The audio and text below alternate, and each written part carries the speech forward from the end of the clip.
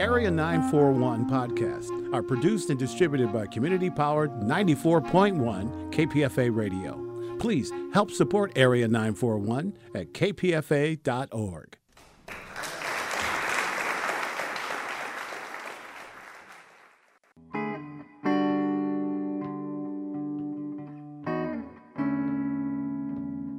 This is the Area 941 Radio Walensky podcast. I'm Richard Walensky, and we're talking about books, about theater, about film, about television, and from time to time, even about KPFA, Pacifica Radio. My guest is Paul Auster, whose latest novel is 4321. Earlier novels, the last time I interviewed you, Book of Illusions, Brooklyn Follies, Music of Chance, Timbuktu. This is the 17th novel. There are books of poetry, 5 screenplays, directed 4 films, 3 films officially, and I guess Smoke was unofficial. That was a film made by the two of us, but I was not the director. Okay. Yeah. Okay. So IMDb, once again, goes a little bit off the deep end on that one. No doubt.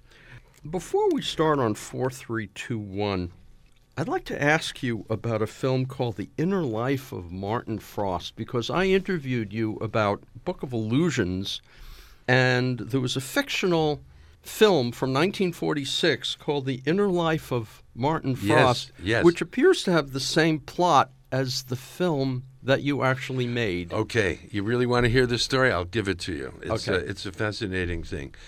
All right. I made a film in 1997 called Lulu on the Bridge. Not long after that, I was approached by a German television producer who had done a series of 30-minute films that had been quite successful, and she wanted to do another series. These were stories about, I guess, erotic life between men and women. She asked me if I wanted to do one, and I thought it might be interesting to make a 2-person film with the constraints of the time. So I wrote the script. It was called The Inner Life of Martin Frost. They accepted it. They wanted to do it. Then it turned out that the payment schedule was a bit bizarre. They would give 1/3 on signing and then 1/3 when we went into production, but then the last third only if they approved of the film. Well, a friend of mine, Hal Hartley, another American filmmaker, had done one of the films, and they had not approved of his film, and he had to go out of pocket to finish it to their satisfaction. I didn't want to stick my producer with this kind of burden, so I backed out of the deal. So I had this script, The Inner Life of Martin Frost, and then I started thinking about it some more and thinking I should actually turn this into a feature film. I'm quite compelled by the story, and I took down many notes for how to complete the film, but never wrote it because not long after I got the idea to start writing the Book of Illusions, which has something to do with silent film and other kinds of film in this novel. So I got to a point in this novel where I wanted to show a later example of Hector Mann, who is the protagonist, work. And I decided that actually The Inner Life of Martin Frost was a perfect thing to use. But I couldn't use the long version because it would destroy the balance of the novel, so I went back and just did the short version. Not as a screenplay, but just a reiteration, a telling of the film. Book came out, we talked, I talked to other people, I went on and did other things, and a few years later, when I was between books, I started thinking about the longer version of the film that I had never done and decided that I would pursue it. So I wrote the script, the full script now, and managed to get the money to make the film, which was shot in Portugal in 2006. David Thewlis and Johann Jacob were the leads, and then there were 2 other actors, Michael Imperioli and my daughter Sophie Auster, who had a small role. We made it for very little money with a very small crew, and I had an absolutely wonderful time doing it, I have to say. The film was not widely distributed. It was picked up by New Yorker Films, the distinguished film distributors. I was so impressed when I saw my name in the catalog between Antonioni and Bertolucci. But New Yorker was on its last legs, and they didn't have much money, and certainly no money to promote the film. So it was shown in one theater in New York for about 2 weeks. Then it was put on DVD, and that's the end of the story of the film. So there's a short version in the book and the long version on screen. I think it was streaming at one point, but I'm not sure. It's possible. I don't keep up with these things. Well, Paul Auster, let's talk about 4321, which is kind of a magnum opus, I guess. Most of your books have been fairly brief books, and this one is around 850 pages. So 2010, you were interviewed by someone, and you made the comment that you had nothing going on, that you had no ideas, that you had no idea. Maybe you'd slow down a bit and not write as much. What happened? How did this book come out of that? I'll tell you, it was 2010 was the year I published Sunset Park. This was a very intense experience. I had written 2 novels in a short period, Invisible and Sunset Park, which I found to be among the most exciting things I'd ever worked on. And they seemed to be a kind of breakthrough into a new way of telling stories. But I wrote them in such a fever that I was exhausted. And so I think when I talked to that interviewer, I must have been at the low ebb of my energy. But I did pull myself together, and I worked on 2 autobiographical books, Winter Journal, and then later Report from the Interior, and meantime maintained this intense correspondence with J.M. Coetzee, which we published that as a book too, Here and Now. So there were 3 books between Sunset Park in 2010 and this book in 2017. And I think writing those autobiographical works, Winter Journal, Report from the Interior, sent me flying back into my childhood for the first time in a protracted, serious way since my adulthood. And I think I was plowing the ground for this big novel that I began writing afterwards. The novel itself tells the story of a character named Archie Ferguson, who clearly, in ways that probably seeped in consciously and unconsciously, mirrors portions of your own biography. Well, I want to make this clear. It is not an autobiographical novel, but what the novel shares with my own life is the geography and the chronology. So Archie's a boy born the same year I was, and he lives in the places where I lived. And I do borrow a few things from my own life, but nothing of any great significance. There are elements of aesthetic interest that probably mirrors yours because you go into detail about some of the books that have been read. You go into detail about the films that you've seen. You go into some kind of detail about philosophical ideas based on the films, literary ideas, and all of that. And obviously, even if they're not yours, they come out of your own biography. Okay, in that sense, fine. I'm with you there. But the book itself has an unusual form in that there is not one Archie, there are 4. There are 4 separate stories about growing up with different events occurring, and as the events occur, each of these alternate reality Archies move in different directions. Sort of been done in, I think it was a film called Sliding Doors. Yeah, but I mean to say, this is not a novel idea. People have talked about alternate realities, but I don't know if anyone has done 4 rotating stories like this in a novel. It's not that we hear story 1 and then to the end and then story 2. They're in cycles. And the book begins with chapter 1.0, which is a prologue. It tells the story of how Ferguson's parents met, married, and ends with him being born. And then we have 1.1, the first Archie, and 1.2, 1.3, 1.4, and then 2.1 goes that way, 7 cycles. In terms of the writing, in order to keep it straight, it struck me that either you had to write each section and later insert them like that, part by part, or you must have had a very giant chart to keep track of where Aunt Mildred was. Neither one. I mean, Really? I wrote the book in order. First sentence, second sentence, 10th sentence, all the way to the last sentence in the same order it's printed. And I had it all in my head. I didn't have elaborate charts. It was really very simple for me. I've been at this a long time. I've been writing for more than 50 years. And by now, it's in my body. And they were very distinct, the four Fergusons for me. And, if you read the book slowly and carefully, you'll see that they really are different personalities, even though they share some of the same interests and, of course, some of the same talents because they're genetically identical. But at the same time, their personalities, because of circumstances, develop differently. You were always able to keep track then. Yeah. One of the things I found is that by not indicating, say, at the top of the page, you sort of have to get context every time you put the book down to try to figure out exactly which Archie is which. Are you thinking about the reader and what the reader might do? Well, I haven't had complaints from anybody. It's not really very hard to follow once you get into the swing of it. And if you read the flap copy, it explains how the book is set up. Plus, when I start the chapters, I do make some kind of allusion to what's happened before, to that particular iteration of Archie. Again, if you've been paying attention, it's not hard to follow. No, it's not. No. It's not. And it's a book that's fairly easy to dive into. It's an immersive book in a way that maybe your other books aren't in the same way. Different. This is on a scale that's different.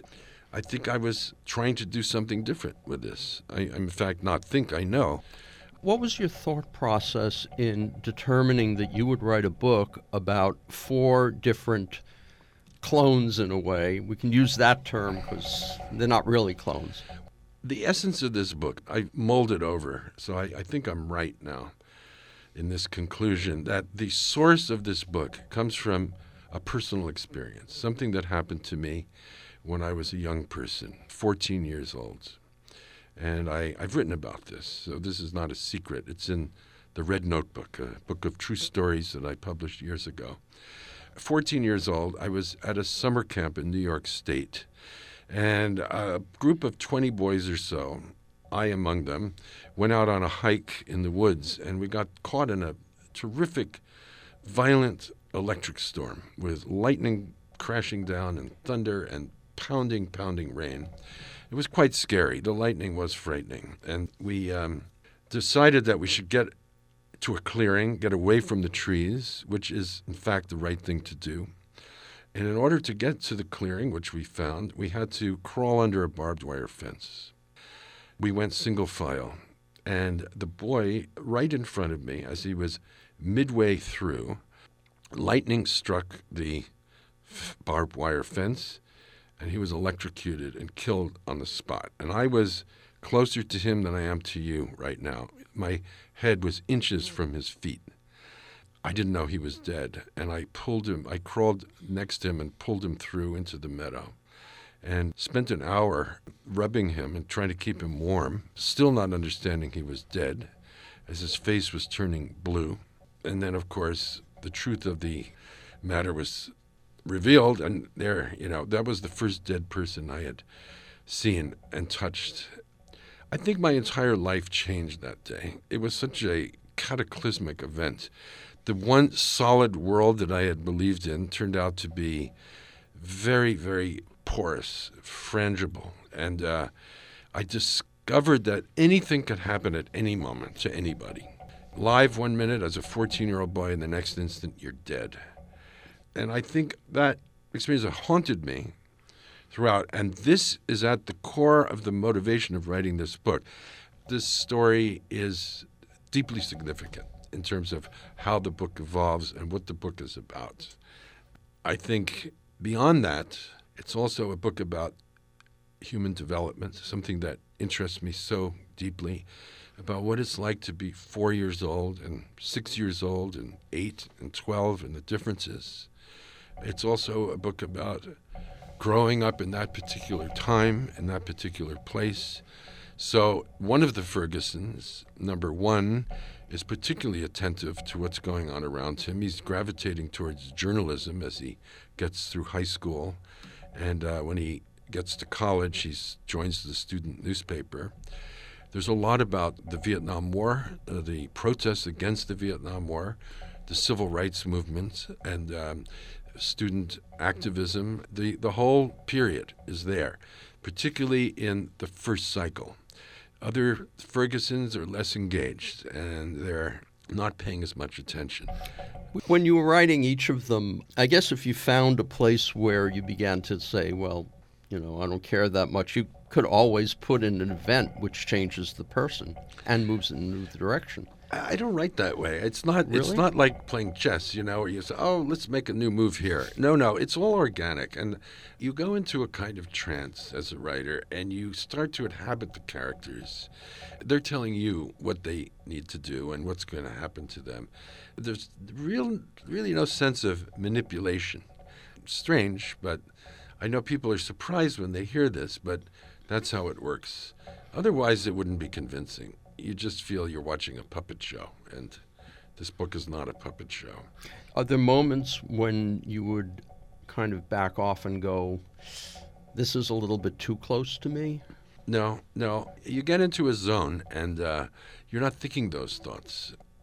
I've found this for all the books I've ever written. You have to be in a state of such relaxation and openness to the world around you and the world inside you. And you have to stop resisting. And that's when the good ideas come and the prose can start to sing a little bit. What do you mean by stop resisting? Stop resisting the temptation to overthink what you're doing. That's all.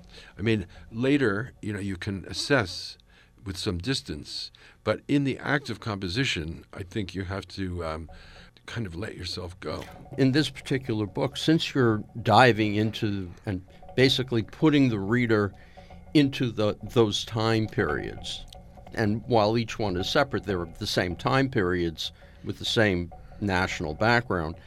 What kind of research, and does the research stop you? For instance, you give a detailed description of the Thalia. Now, was that from memory, or did you go back? That's from memory. Okay. Yes. I used to go to the Thalia Theater when I was young, which was a art house movie theater on 95th Street and Broadway, just for people who don't know what we're talking about.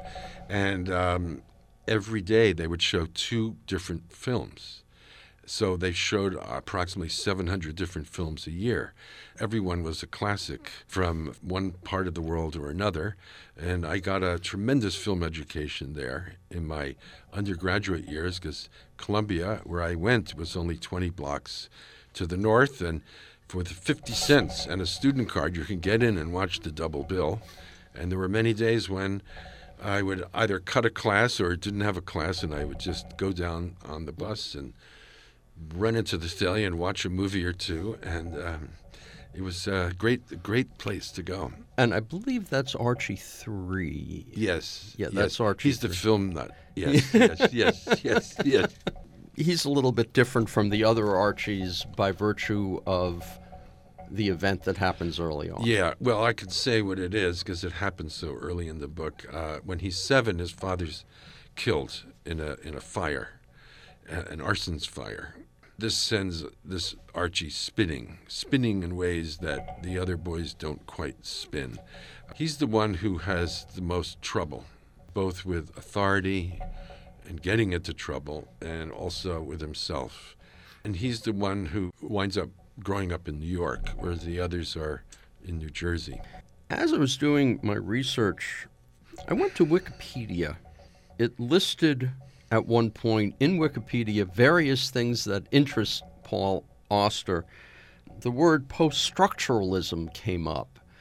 From the perspective of writing theory, when you're working on a book like this, how much of that is conscious when you're talking about things like theory? Oh, I don't think about theory at all. For me, it's just nonsense. It's not my job to think about these things. Actually, I've never looked myself up on the internet. I don't know what my Wikipedia page has in it. I'm sure there's a lot of erroneous information. I have no idea. I just don't want to go down that rabbit hole of self-involvement. It's something I just have avoided all my life. I know, listen, there are at least 40 or 50 books published about me. There are hundreds of dissertations and papers. Right. And I don't read these things. I'm not interested in following. I have many of the books have been sent to me, and I open them up and I take a glance, and then I close them and put them on a shelf. I don't want to read it. What it talked about, for instance, was the role of coincidence, search for identity, and the way random events change things. But of course, if you at the age of 14 were so affected by a random event, and it's going to permeate your life, it's going to permeate your work. Absolutely. I would say that it's the foundation of my feeling about the world, that event. It's the most important thing that ever happened to me.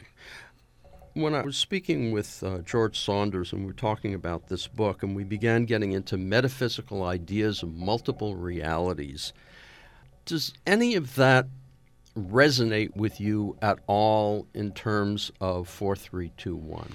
Well, yes. I mean, the book is, in a sense, a book that poses the question, what if? What if my father had been rich? What if my father had been killed? What if my father had lost all his money, for example? And what if I had turned left that day instead of right?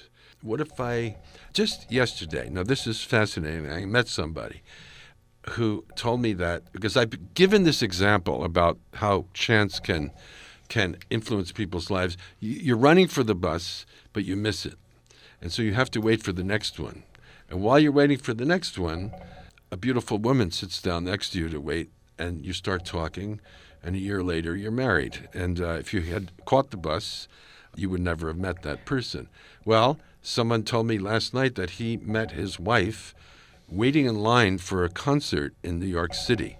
And if he hadn't bought something at a newsstand a minute before, he would have been ahead of her, and he would have missed her, never talked to her, never would have married her. And this is a kind of question I think everybody asks. It's fascinating to think about these things. There's actually a short story related inside 4321 by one of the Archies about left and right, going one way or the other. It's actually right, left, or straight ahead. There are three possibilities for him. Yes. Why did you make it 4 to start? Why that number? When the idea, the concept, I suppose, of the book came to me, I wasn't sure how many there should be. But after much thought, I thought 4 would be just right. I think 5 would have been too many. I think at that point it would have been too hard to keep it all in your head. And 3 would have been too few. You wouldn't have felt the overwhelming multiplicity of the whole project. And 2 certainly would have been without interest. Which is interesting about the 2, because in the context of the book, doppelgangers seem to play a role. There's Archie and Artie, the short story of the 2 shoes. There's the 2 brothers of Stanley, his father. And I kept thinking, is there any pattern that I'm seeing here about 2s as opposed to 3s or 4s? Oh, I see what you mean. I don't think so. The AF twins, as they call them, Archie Ferguson and Artie Fetterman. This is the crucial thing that happens in the book. And this is the thing that echoes my own experience that I talked about earlier, when these 2 14-year-old boys at a summer camp have become great friends. And people joke about the fact that their names are almost identical, even though they don't look anything like each other. And Fetterman drops dead of a brain aneurysm. And this is the big sorrow in Archie 4's life.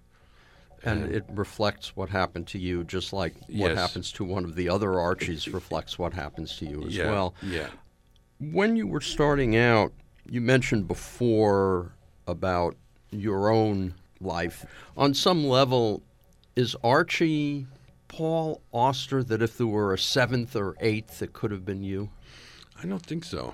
One thing about these boys, I have to say, is they're remarkably precocious in ways that I never was, and I think not too many people are.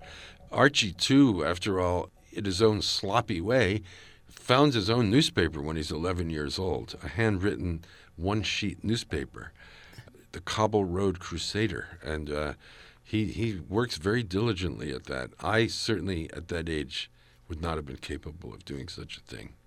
Why the name Archie Ferguson? The book begins with the old joke. That's how this Jewish man, the grandfather, comes from Russia. As I say in the book, the first day of the 20th century, and he's at Ellis Island. He has a long Russian name, and he meets an older Russian Jew, and the man says, "You should change your name. This is not a good name for America. You need a new name for your new life in America with a good American ring to it." And the young immigrant says, "Well, what do you suggest?" And the older man says, "Rockefeller. Say you're Rockefeller. You can't go wrong with that." So when the young man finally sits down to talk to the immigration official, he forgets the name that he was supposed to give. And the man says, "Your name?" And he says in Yiddish, "Ich habt vergessen." I've forgotten. And he becomes Ichabod Ferguson. So it's a joke. And I didn't make this joke up. This is an old Jewish joke that had been circulating for years, but I only heard it about 2 years before I started writing the book. I modified it a little bit. The first name in the standard telling of the joke is Shane Ferguson becoming Sean Ferguson. But I thought the Ichabod is funnier, so I changed it a bit. Why Archie? Archie, I don't know. I did have an Uncle Archie, a great Uncle Archie, someone I liked a lot. Possibly that's it. I don't know. I just liked the name Archie. It creates an interesting point for two of the Fergusons because they have to find pen names for themselves. Yes. Well, they don't like that. They think Archibald is just about the worst name you could have.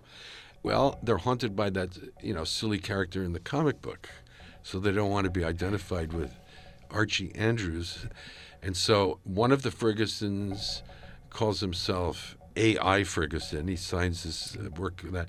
Another one decides to use his middle name, Isaac Ferguson, to sign his work.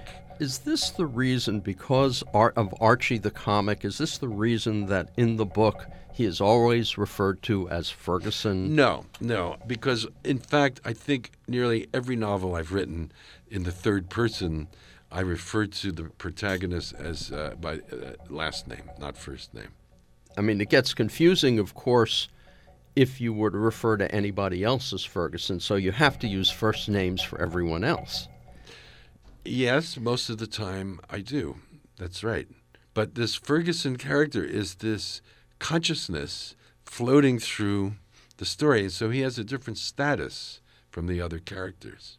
When you were finished with the first draft, did you go back and try to research to make sure that you got stuff from 1968? Oh, I was researching while I was doing it. Okay. I mean, if I was talking about a particular event in the civil rights movement, I would look up the dates just to be sure. No, I was doing a lot of reading as I was writing. Did you worry about what the weather was on any given day, or was that? Actually, I did, and Really? I looked it up. The weather's accurate. I'm so happy to say. I mean, there's that day when Archie and his mother go over to have brunch after he's written the story about the shoes, and they go over to Amy Schneiderman's house and her parents, and I looked up the weather, and I found out it was a very cold, mizzly, drizzly day of about 31 or 32. It wasn't quite snowing, but it was awful weather, and therefore Archie couldn't walk to the house, and his mother drove him. So I looked it up. Occasionally, real people find their way in, but not too often. Were you concerned about interacting real people and? Well, Pierre Matisse appears in the book. Right. Pierre Matisse is somebody I knew and worked for him. I wrote a couple of catalogs for his gallery and translated some other catalogs. I really liked this man enormously. He was a great soul. The son of the painter Henri Matisse. Pierre had an art gallery in New York for decades. And it was a little homage to him because he was that kind of generous man. So when Archie and Amy go into the gallery when they're 15 or 16 years old, he takes them aside and talks to them and gives them a bunch of catalogs, and they feel ignited by this act of generosity. In the Columbia section, one of the boys goes there, and that's the place I went. There are 4 characters named by their real names, and they all gave me permission to use them. I sent them all the manuscript. Mark Rudd, who was the SDS leader. I went to high school and college with Mark. And then Robert Friedman, who was the editor of the Columbia Spectator, the daily newspaper, Hilton Obenzinger, and Les Gottesman. They're all there, and they said they were pleased to be part of the fiction. There are several short stories throughout the book. All by Ferguson Faure. He's the budding fiction writer. These were all written in the context of the book. They didn't come from elsewhere like Inner Life? Well, here's the thing. The story about the shoes, called Soulmates, S-O-L-E, that Archie Faure writes when he's 14, this first major literary effort, is something I invented for the novel. I don't quote from it. I summarize the story.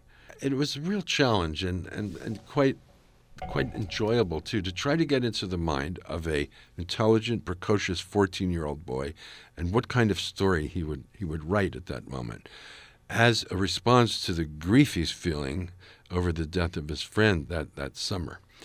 Later on, we learned about some of the stories that Ferguson Faure is writing in high school when he's older. Those two are all made up for the novel. On the other hand, when he's in college, there are 2 extracts from works that he's writing at that point, and those are actually things that I myself wrote at 19 and 20 years old. I thought, well, they've never been published. They're in the spirit of what's going on in his life, and why not use authentic 19-year-old and 20-year-old works? Because this is a bigger work, when you walked out of it finishing writing it, what do you think might have changed within you for future writing? This is a very interesting question. I do know that when I wrote the last sentence of the book, I paused for a second, and then I stood up, and I nearly passed out. I was so exhausted. I wrote this book in 3 years. I was in a kind of frenzy of composition. I didn't do anything else.